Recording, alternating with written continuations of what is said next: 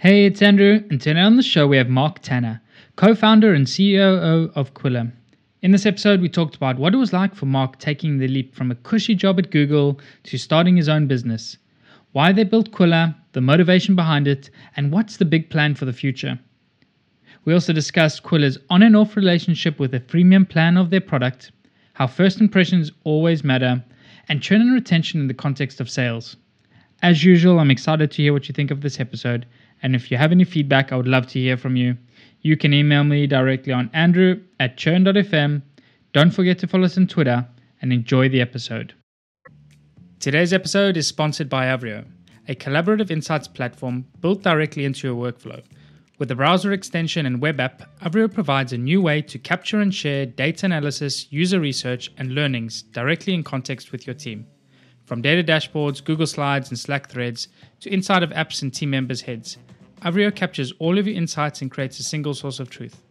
Visit avrio.com to learn how you can maximize your team's collective knowledge with Avrio.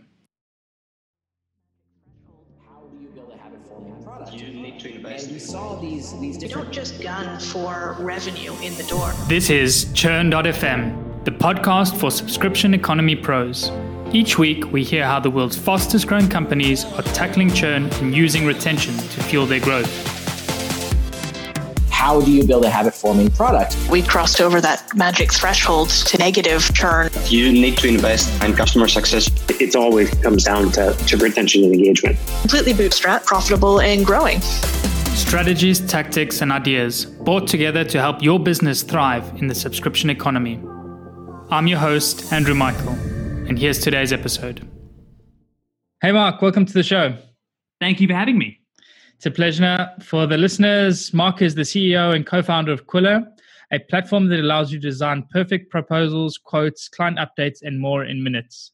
Prior to founding Quilla, Mark was a strategic partner development manager at Google, where he managed many of Google's largest book publisher partnerships and launched the Google Play textbook vertical. He was also responsible for launching the Google Play books, magazines, and Google Newsstand products. So my first question for you, Mark, is what did it take for you to make the leap and resign from your cushy job at Google to start your own business? So I was lucky, very lucky that I had some startup experience before Google, because it is a very nice, cushy, happy place to be. So I trained at university. I was lined up to go down the sort of management consulting path, but very luckily for me, it wound up by a few bits of luck at this ebook company. This was like 2008, and ebooks were finally exploding. The Kindle and the iPhone had come out in 2007, and this long promise of ebooks, which had been seriously talked about since the late 90s, finally was having its moment. And this ebook startup I was part of had this unbelievable first year that I was there, where we grew, I think, 5x, and life was amazing and everything was great. And then it quickly became increasingly clear that the particular bit of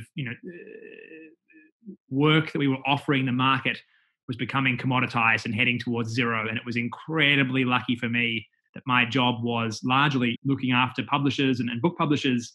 And I sort of had this fantastic connections across Australia and New Zealand of all the sort of local publishers and all their ebook arms and stuff like that, just as Google was looking for somebody to come in and do all that work for what became Google Play. So it was one of those, again, like a lot of luck in getting into a startup straight out of university. I think 2008, the startup scene in Sydney was really pretty non-existent. And then very lucky to find my way into Google and had a few years in Sydney and then a few years in New York. Yeah, it's definitely up and coming, though, the Australian ecosystem, or at least for the last 2-3 years now. Definitely some really good startups coming out of Aussie. But interesting, like you managed to find yourself in the right place at the right time to join Google. But yeah, you didn't really answer the question, though. Of I didn't. I realized that as soon as I stopped. So I apologize. Yeah. I'll keep going. So I think the thing that made it actually there were two things that made it easy. One was that there was a girl, and so I wanted to come back, and she is now my wife and mother of my child. So that was a good move on my behalf. Yeah. Thank you.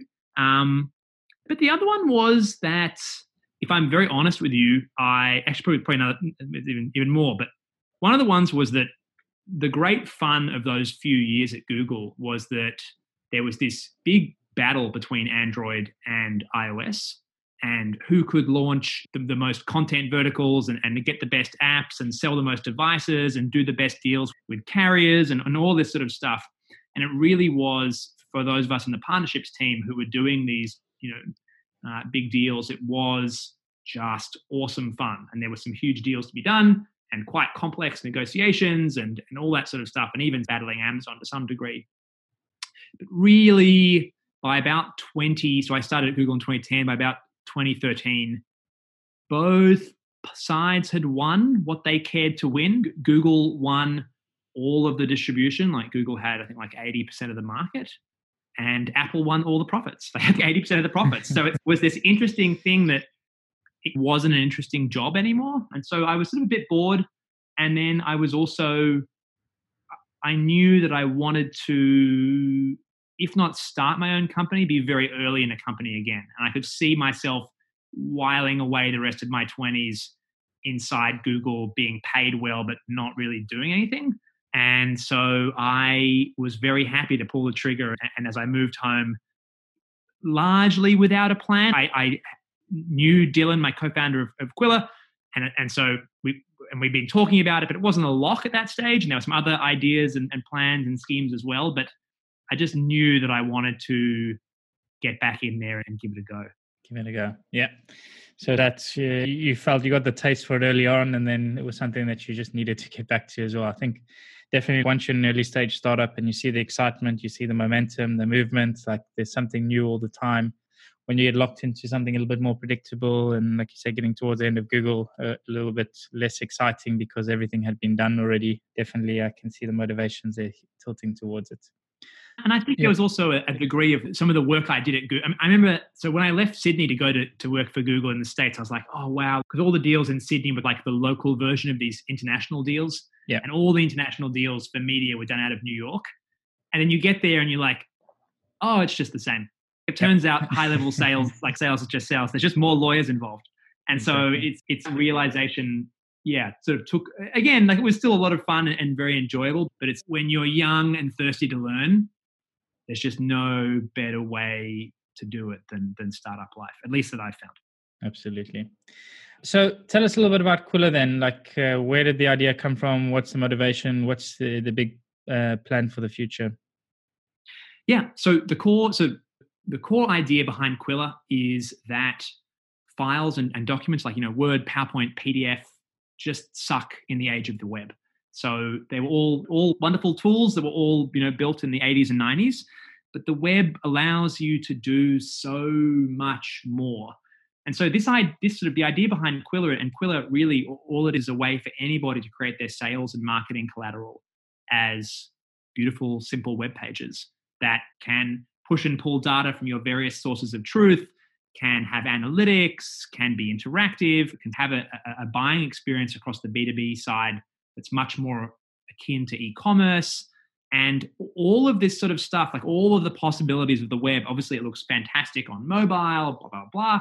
But all the possibilities of the web sort of only exist if you commit to and embrace the web. They don't exist in PDF land. And so really the idea came to my co-founder, Dylan.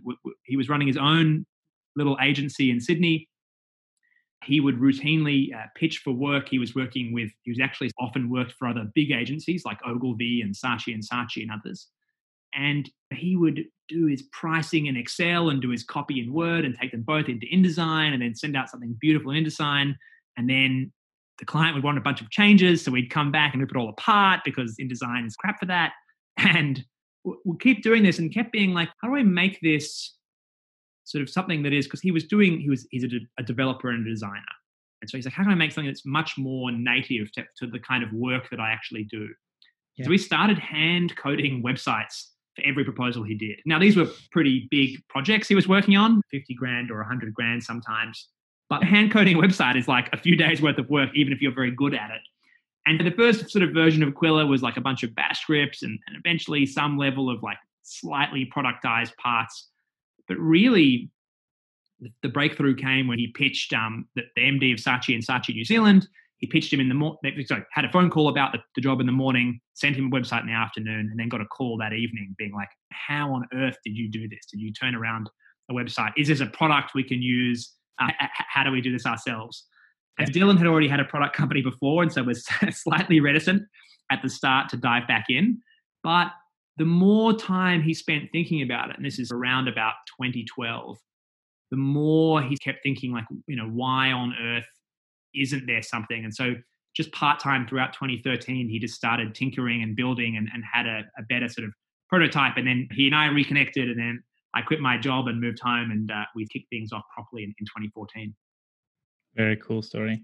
Yeah, we were talking about this a little bit before the show. Like, funny enough, over the weekend, I came across a guy called Ted Nelson, and who's supposed to be one of the earliest inventors of the internet before Tim Lee Berners. And his whole sort of proposal and argument, I think, with society, even as it is today, is that we made a mistake when we moved to the internet, and by just taking paper and putting it in a digital form, like you say, in the form of a PDF or a Google Doc, when the opportunities were so much more when it came to digital and what you could actually do with documents and sharing information. And he had this proposal that's now claimed to be the biggest vaporware of our time, Xanadu Basics, but was really about how can you share and distribute information almost in the same light in which the brain works, and the brain shares information and gathers ideas. I thought it was an interesting concept, but then obviously, like, I see there's some parallels in what you're trying to do, is that you're trying to move away from the typical like Word doc or spreadsheet, and really trying to create this medium for people to create these proposals or get these messages across to their clients that are living, breathing elements, as opposed to a fixed PDF that we used to send. Very interesting. Yeah. I think as you say that, I can't help but think of other impractical ideas like Esperanto and others that are wonderful on the surface of this perfect new language that will unite the world. But I actually live around the corner from the Australian Esperanto Centre, and it is always empty, I'm afraid.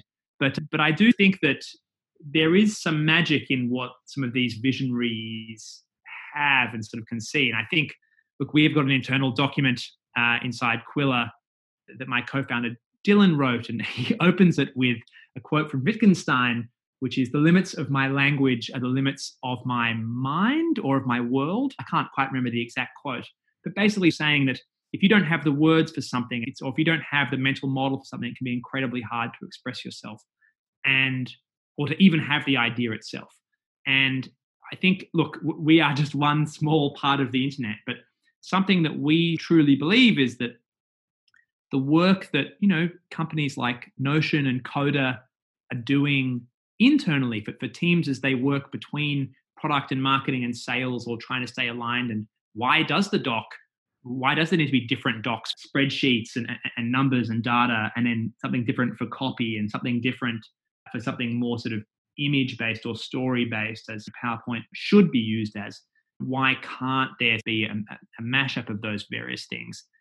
And Quilla, we have approached it from a different mindset to some degree, because ours have always been public-facing, externally focused communication. A lot of proposals and presentations and pitch decks. But it does come to the same truth, which is that the Microsoft monopoly has kept us in MS Office or its clone G Suite, which my time at Google, it was an explicit and known policy that Google was just cloning Office. I think it is quite obvious. It's a great. They've built a multi-billion-dollar business off it. Well, all power to them. But I do think it is a limit, and I do think as people become more comfortable with the web, and also, just to be frank, again, another high level, like I do fundamentally disagree with him in that, or not disagree, but more that the reality of how humans interact with technology is that it is very hard for them to have a huge break from a mental model that already exists. And you can see this in the design of a lot of software today. You often have to do things that, even if it isn't the perfect way of doing it, if you can do something that is similar to something that already exists, a mental model that exists out there, it often can be a better way for getting adoption and make it easier for people just to get started. So I do think that entire breaks from the ways of doing things that tend to, in fact, be impossible. And they need to evolve over time. And our hope is that this time is now. Yeah, definitely. I think even like design, you have a big trend in skeuomorphism, trying to bring like the real world into the digital, like 100%. in all aspects. So create things familiar for people to be able to adapt and work with. Nice. Let's dive into a little bit more detail here at Quiller and on the topic of the show, churn and retention. What's the team that you lead? What are you responsible for?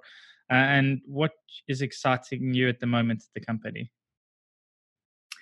Yeah, I look after the business side. So my co-founder, Dylan, he's actually technically our CEO and I'm the COO. And he runs the product and engineering and design parts of the business. And I run our go-to-market side as well as our ops. So marketing, sales, success, support. What's going on and things that are exciting me? I think, so one of the things we talked about obviously is this year, we've been steadily moving up market, and we had a bit of a redesign and a reorg of how we think about success, which is something that I'm obviously very keen to talk to you about. And I'm excited by that. I'm also just generally excited that, to be perfectly frank, we had a marginally scary April with COVID. Just a whole bunch of people who are on our month-to-month plans were like, do I need this? And we had a couple of weeks there that weren't very pretty in terms of churn. But since then, it's been, I think, fantastic. And I think us, like a whole bunch of other sort of SaaS tools, have benefited from this. There is this sort of interesting shift that's happening societally as we all move to this working from home arrangement due to the horror of COVID and coronavirus. And I think that it's been this interesting sort of shift to see how that sort of all happened. And I know across my friends in other SaaS companies that there's been this interesting trend that's a whole host of tools in that site have seen some real growth and real benefit. And we're certainly sort of part of that and trying to think to ourselves, like, how do we, keep accelerating this trend? But I certainly think that the macroeconomics of it all was helping as well. Yeah, absolutely. I think as well, like when it came to coronavirus and COVID, this just accelerated the inevitable for a lot of companies. So that short-term churn that everybody saw, like a lot of those people were gone 3 months ago and you just didn't realize it yet. And they got a reminder when things came around. But definitely as well, likewise, I'm at Hotjar, like we saw a big dip, but then we also saw a really good recovery, and we're actually seeing better numbers now than we did pre-COVID due to the lights as well. Like churn and retention actually made an improvement, surprisingly. So you talked a little bit about as well the pricing, and we have talked about this a bit before the show. Like you've experimented quite a bit with freemium, switching it on and off, and the impacts that it had on your business. Maybe you want to talk us through a little bit about this. Like, when did you first decide to start working on your pricing? Like, how did you start? Maybe let's start at what was your pricing on day one? What did you launch with? Yeah, so day one, we've had a big odyssey here. So I might have to summarize various bits and pieces. But day one, we had a free offering, and then I think very much following the advice of a bunch of other founders, we had some priced offerings, even though our pricing was pretty random. So I think it was day one, it was free $10, $25, all USD obviously. And then relatively quickly it became free $25, $50 as our various tiers. And I think in the early days, this isn't right for every company, but there is something useful about free in the early days, just in terms of, especially for us, like we had at that time, a relatively S of the SMB prosumery sort of product. And I think that in that sort of space, free makes a hell of a lot of sense, but also just like getting users and getting data makes a lot of sense. And so it really is quite, I think, like just useful just to remove as much friction as is humanly possible on that path. And then I think there's another truth, which is that if you are good enough to convert someone from free into a paid product, that I do think that tends to mean they are a relatively good customer, and you can benefit from that, and the impact on your churn can be good. That being said, we then experimented with, what about a 30-day trial? What about a 14-day trial? What about a 7-day trial? And we ended up living mostly on the 14-day trial. And I think one of the things with regards to churn that as we later came back to experimenting with freemium, one of the things about freemium and churn that is incredibly obvious, but still can slap you in the face a little bit, is if all you're doing with freemium is offering some sort of feature-gated or usage-gated version of your base tier, you should expect to have like pretty high churn from that tier. As people say, I like this product, but I can also just have it for free and I lose a little bit of this, or I maybe lose a bit of that. And that was certainly something that we saw a few times, and was like, again, one of those sort of obvious sort of secondary impacts that kind of to be frank, turned us off. There are a whole bunch of other things that, to be frank, that turned us off. And I'd say one of the most important ones for us was around activation, which is just if you've got a 14-day trial, you're more likely to spend actually considerably more time in our instance in the first session clicking around and trying things and trying to make it work. And we just found just a real correlation between the amount of time that you spent in that first session getting out of our sort of tabula rasa problem. And obviously, we've done a whole bunch of work around that to try to make that better and faster and smoother, etc. But there is, I think, a real challenge on that side, but also the sort of challenge of if you go to freemium, then all of a sudden you see, your activation's dropping a little bit, which is dropping your conversion rate. Because of free, you have this 14-day gate, therefore your sales cycle increases. And on top of that, your churn from your cheapest tier goes up, not hugely, but goes up a bit. Like all of these compounding factors really do add up to not an awesome time for a few months after the transition, which is, I think, to be understood and expected. And we obviously got a bunch of nice benefits, like Quill is a lightly viral product. And certainly a whole bunch of people who have been on this podcast who are ex-Typeform gave us a bunch of advice. Robert, one of the founders there, is an investor in Quilla. And so we spoke to that team a lot about how they thought about virality. And so we got a big boost to our virality, but had this whole host of other costs as well. And so in the end, we've had this sort of hot, cold, on again, off again relationship with freemium. And it's currently cold and off, although I do think we do look at it seriously as something that we probably will give another go to at some stage. But I kind of think that the important thing is one of the important things is how do you structure it in a way that your free product is awesome, is genuinely excellent and speaks to the core user group that you want to go after, but isn't necessarily a sort of a derivative of your core product. It isn't some sort of lesser state of your core product. I think that path can work, but I think the best ones are ones where it's something that's slightly to the side that can drive an interesting upsell and cross-sell into your main product rather than necessarily being a degraded version of your product. Yeah, that's an interesting concept as well. And I think to your point, freemium can work for certain types of businesses. And I think the point that you mentioned as well, I think Patrick Campbell talks about this a lot from Price Intelligently or ProfitWell now, is that it's a acquisition model and it's not a business model, freemium. And when you think about it in the context of maybe your business or Typeform or even Hotjar, freemium potentially does work well because you have the virality inherently built into it. So people share your documents, other people see them, people respond to polls or to see an incoming feedback widget on the website, and ultimately brings and drives traffic. But there's a couple of challenges I think come with these things. One is actually measuring that impact is often very difficult because a lot of it then becomes word of mouth, which is inherently something that freemium does drive. But the other point you mentioned, which I thought was very interesting, I want to dive into a little bit more was, and this is something that I think Sean Klaus on one of the episodes mentioned that Atlassian found out in the early days when it came to retention, was their activation period and retention. One of the biggest drivers and the most important things they ever found was the amount of time that a user spent in their first session was the biggest correlation they had with retention. And how did you come to this realization yourselves? How were you going about tracking it, measuring it? So to be honest, first of all, hindsight is 2020. We weren't paying we were very good at tracking our activation metrics. And as we went to explore this, we did a retro after we actually decided to kill freemium again. We did a retro on it and we're trying to understand what actually really hurt our activation rate. And from memory, I'm pretty certain this is the case, that the most important part was the time spent in first. And honestly, it was literally just time of session. It wasn't anything more interesting than that. But the longer you spent had a much higher correlation to you coming back for a second session. That second session would be closer to the first session. And that second session would have a greater chance of a third session, blah, blah, blah, and of you hitting the activation goal that we had.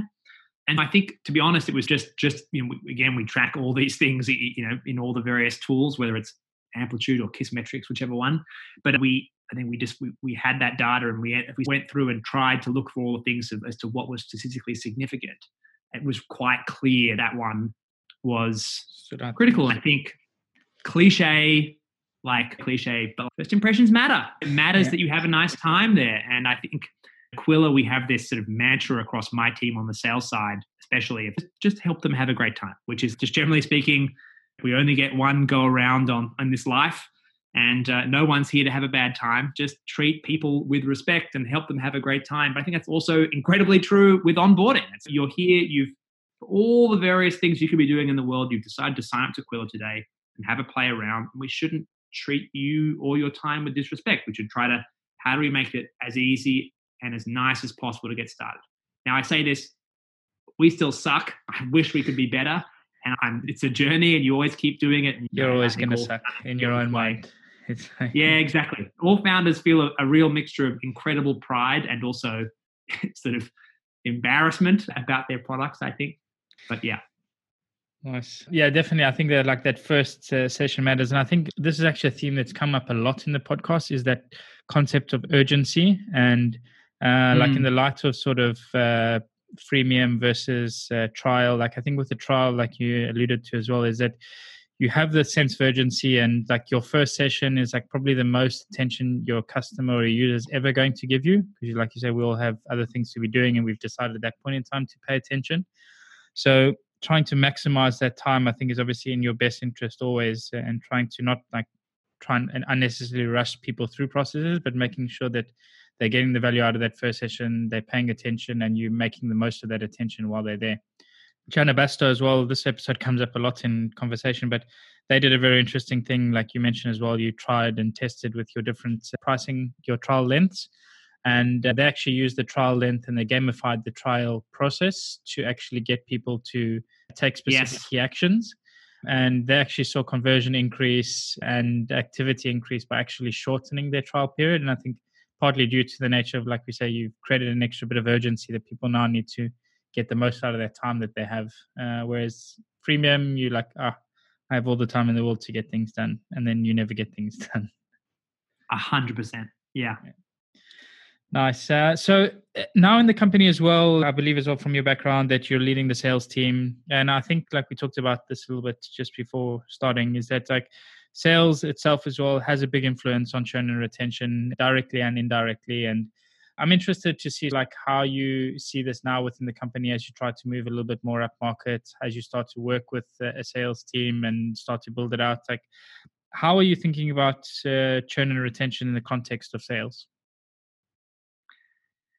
Yeah, it's huge. And I think that, look, to tack back to that initial idea of just help them have a good time, I think that if we're lucky enough to have someone become a customer of Quilla, we have to treat them well and give them a good experience from demo on, and then all through how we think about interacting with them, the handoff from sales to success, if it's a particularly large deal, how that works, and taking the time to figure that out and make that a good experience. There is so much in sales these days that can be split out into different silos and sort of have this part is owned by marketing, and then this part is owned by an SDR team, and then this part is handled by AEs, and then you get handed off to a customer success rep who might specialize in onboarding, and then you get handed off to an account manager. And that is just a shit experience. Like that is 5 or 6 touch points you've gone through. And so each time, that being said, there are real benefits because each of them can specialize, and you can turn it into a machine. And if you've ever read High Output Management by Andy Grove, it speaks to some degree of this sort of how do you make a factory out of some things, and what are your, there's a whole sort of interesting arguments for a path like that. But I think that if you actually come back to what actually matters to the customer and what is an excellent experience there, and how do you handle that, you need to have sales reps that do a relatively large amount of work. And I think you also need to have success reps that do a relatively large amount of work. And that, now look, maybe in time I'll be singing from a different song sheet Quilla's only 50 people. Maybe when we're 150, if we're so lucky to get there, or 500 or whatever, maybe I'll be singing a different tune. But I do think that there is something important about that, because, I am a believer that at the end of the day, software, it's all bought and used by humans, and it is a very human experience. And I think that the more you try to abstract the humanity away from it and sort of have it be a perfect spreadsheet and a perfect formula, which, like, listen, I love living in that world too. But I do think that the more you push away from that, the more pain you tend to have. And also the harder it is to get to solve problems quickly. Whereas if you do have good relationships and you do the work and you can do that. And now, obviously, there's a caveat here, like, this can't work at a certain price point. Although I say that, and I now know that we recently empowered our customer support team to take on SMB success. So we've got a success team who largely looks after our mid-market and enterprise customers. But we sort of said to support, there's no reason you can't use these tools and you can't have some goals and numbers around this, and we even give targets and rewards and all that sort of stuff. And they took to it with relish and have done so much fantastic stuff, including trialing like different versions of live chat and different onboarding flows and offering like training webinars. And I think, so I do think you can actually do a fair bit of this stuff at some degree of scale. But really, I think across sales, it really matters for us to have that sort of great experience coming into Quilla. Then having a good period where if you've done sales well, you hopefully have a champion or two inside the org. And like handing that off to success to make sure that champion stays a champion is so incredibly critical. And then I think obviously as success works with them and tries to understand like what reasons they've had for coming on board, and then does onboarding and training, it's also sort of about like how do we find other champions in this sort of mix, and how do we nurture those ones that are already there, such that you have ideally 2 or more people inside the org who love you and who understand you and who can be champions internally for you. And that's all the sort of foundational stuff that you need that allows you, A, not to have the company churn, but B, for it to have the potential to really expand in a nice, natural way. For sure. And that's also another one of those things we hear quite a lot on the show, is that the concept of the champion churning leading to your customer churning, and how important it is to manage those relationships. The experience you highlighted is also like it echoed a lot with me, being a shitty experience, because it's definitely something I've experienced, being a buyer of different pieces of software and being handed over from rep to success manager. And eventually you lose track and you get tired of explaining your goals to people, like, because it always starts with the same conversation again. So I just want to get a recap of your goals. Has nobody written this down anywhere? Do you not between you? So definitely, I think it's something that can be a big improved process all around. Cool. And then, so your sales team now, like, so you're 50 people as well. What does the company look like as well? Let's get a little bit of a picture. So you mentioned you're responsible for the go-to-market. So obviously sales, success, marketing side of things. Like, how is the team split up and structured at the moment between engineering, product, and the rest? So it's still about half, I would say, between the product team and the go-to-market team. We feel like, I don't want to, again, more cliches, but we still feel very early in our product journey. There's so much that can be done with regards to the way that documents, and so that especially like public-facing documents, can be made to be much more native to that sort of web experience, and really treat them with the same level of like art and science that web pages, and even things like, say, real top of funnel things like landing pages, where you have so much science in there and actually a fair degree of art about like how to like take these leads and take them to this conversion point of whatever, putting in their email or signing up or whatever. And then you look at the bottom of funnel, like the proposal, and there's just none of it. It's just this crappy PDF or a PowerPoint deck or like an email or worse. And it's just, there's no ability to learn and get better. There's no ability to sort of try to optimize things. There's no ability for like natural dynamic upselling, all that sort of stuff. There's no intelligence. It's a really rubbish experience. And we feel like there's a heap more work to be done there. So we still invest heavily in product.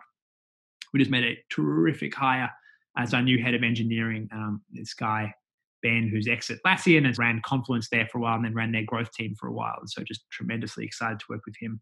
Okay. So yeah, we're still very much on that sort of side. Our go-to-market team, though, I should say, is like, so as you can hear from my accent, I'm based in Sydney. All of our design and almost all of our engineering and product team is based in Sydney, but almost all of our go-to-market team is remote.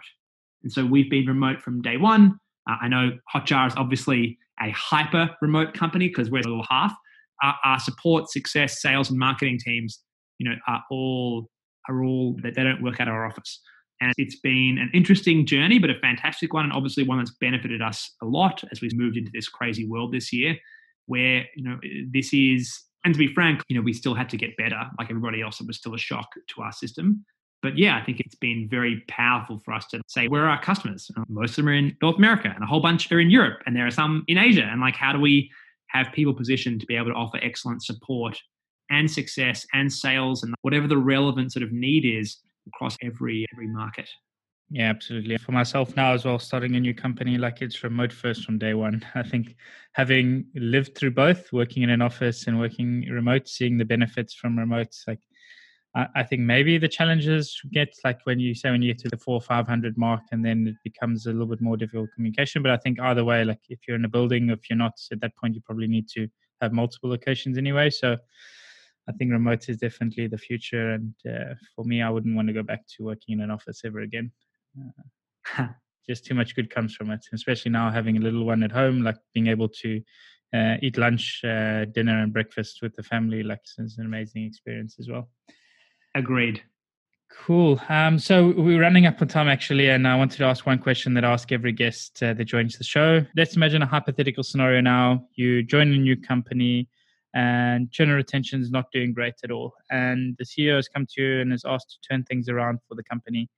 You've been given 90 days to prove some results. What would you want to be doing with your time in those first 90 days?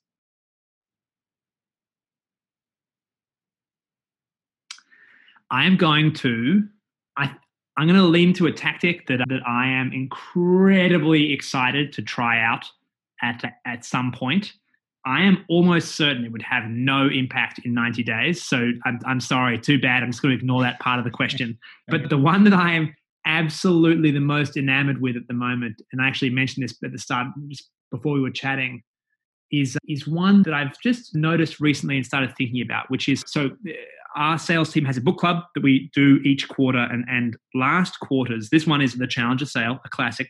Last quarter's was Influence, which is the psychology of persuasion, I think is the sort of the subtitle. And one of the main chapters they have inside Influence is like commitment and consistency. And there is this sort of core thing of once you've made a public commitment to something, there is this real internal drive to appear to be and to be consistent with what we've already done. So like once we've already taken a small stand towards something, every time you encounter that same thing again, you really want to double down on it. And as we were talking about this, I kept, in the sales team weekly, I kept thinking more and more about just the glorious machine that is Salesforce. And so if you've ever been to a Salesforce, event, whether it's, so they've got, obviously huge, ludicrous Dreamforce, but then there are just hundreds of them throughout of other sort of events that they run across the year. But if you sort of go to one of their sort of big American events, like the headline speaker is Oprah or someone, and then maybe it's Benioff, but then it's, in fact, no, Benioff wouldn't do this. It's the second top speaker is a customer, and then the third's a customer, and the fourth is a customer, and the fifth is a customer, and then it's Benioff, and then it's another customer, and then it's like Deepak Chopra, and then it's another customer, VP product customer, VP engineering customer. And like all of these customers come into this sort of space, and they're given hair and makeup, they're giving speech training, they have beautiful slides that have been nicely designed for them. It's being filmed. At the end, they edit the film, but this beautiful video they can share on social media. And it's them getting up in front of 1,000 people and saying, here is how wonderful Salesforce is. And then they like go and share that to like their Facebook friends and their Twitter communities and their LinkedIn and all that sort of stuff.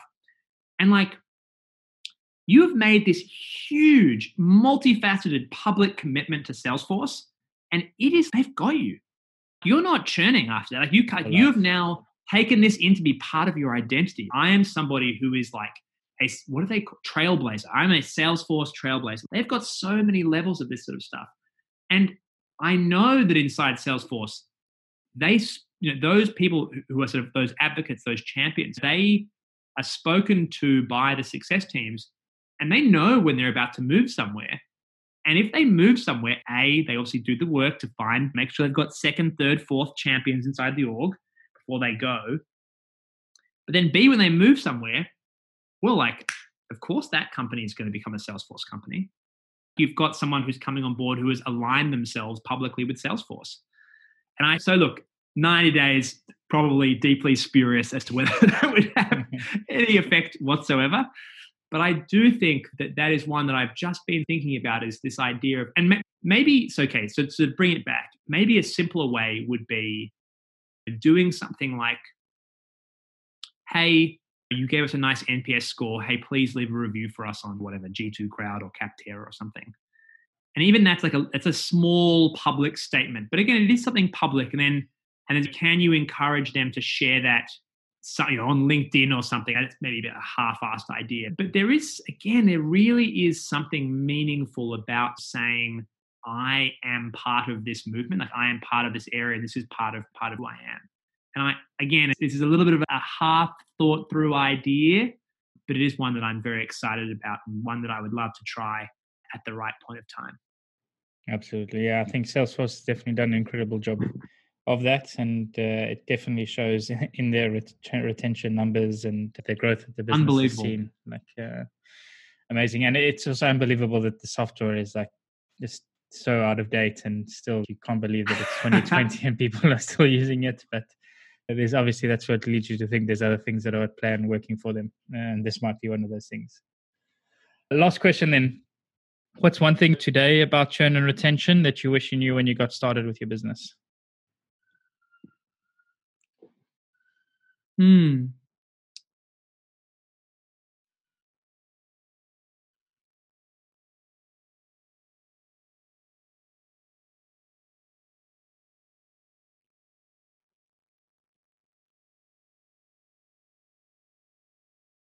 I think the most important one is a better understanding. And I say this, even now we don't have a perfect understanding, but a much better understanding of how like internal virality works and in product virality, the kind of thing that allows, obviously we live inside the Sydney startup ecosystem. The big shadow is cast by Atlassian.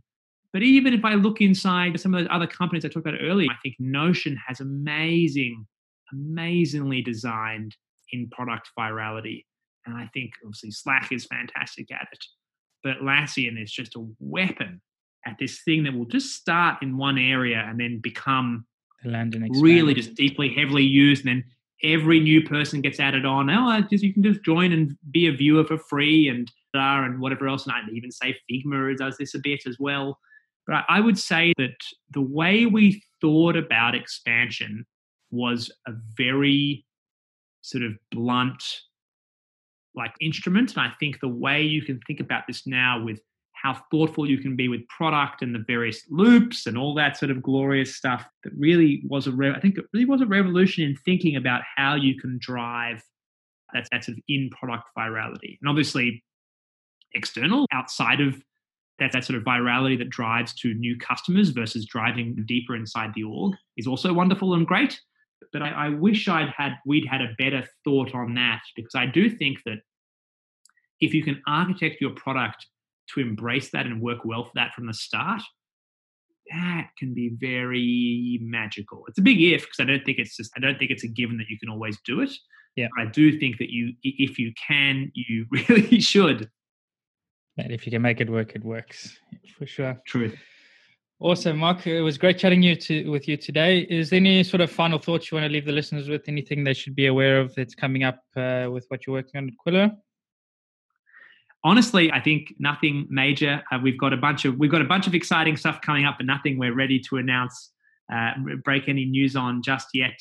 But obviously, I sincerely hope all of them come and check out Quilla and have a nice first experience, and let me know how we can improve our onboarding, because, much as we try to make it nice, we're always trying to learn and do even more. So if you can and you want to shoot me a note, I'm mark@quilla.com. Shout out for making it to the end of the podcast. And I would always love to hear any feedback or thoughts people have about how we can make our experience or our product better.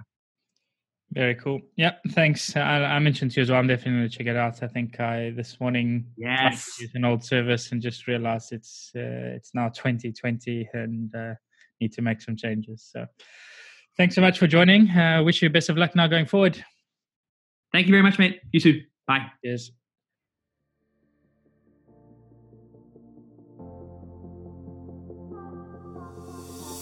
And that's a wrap for the show today with me, Andrew Michael.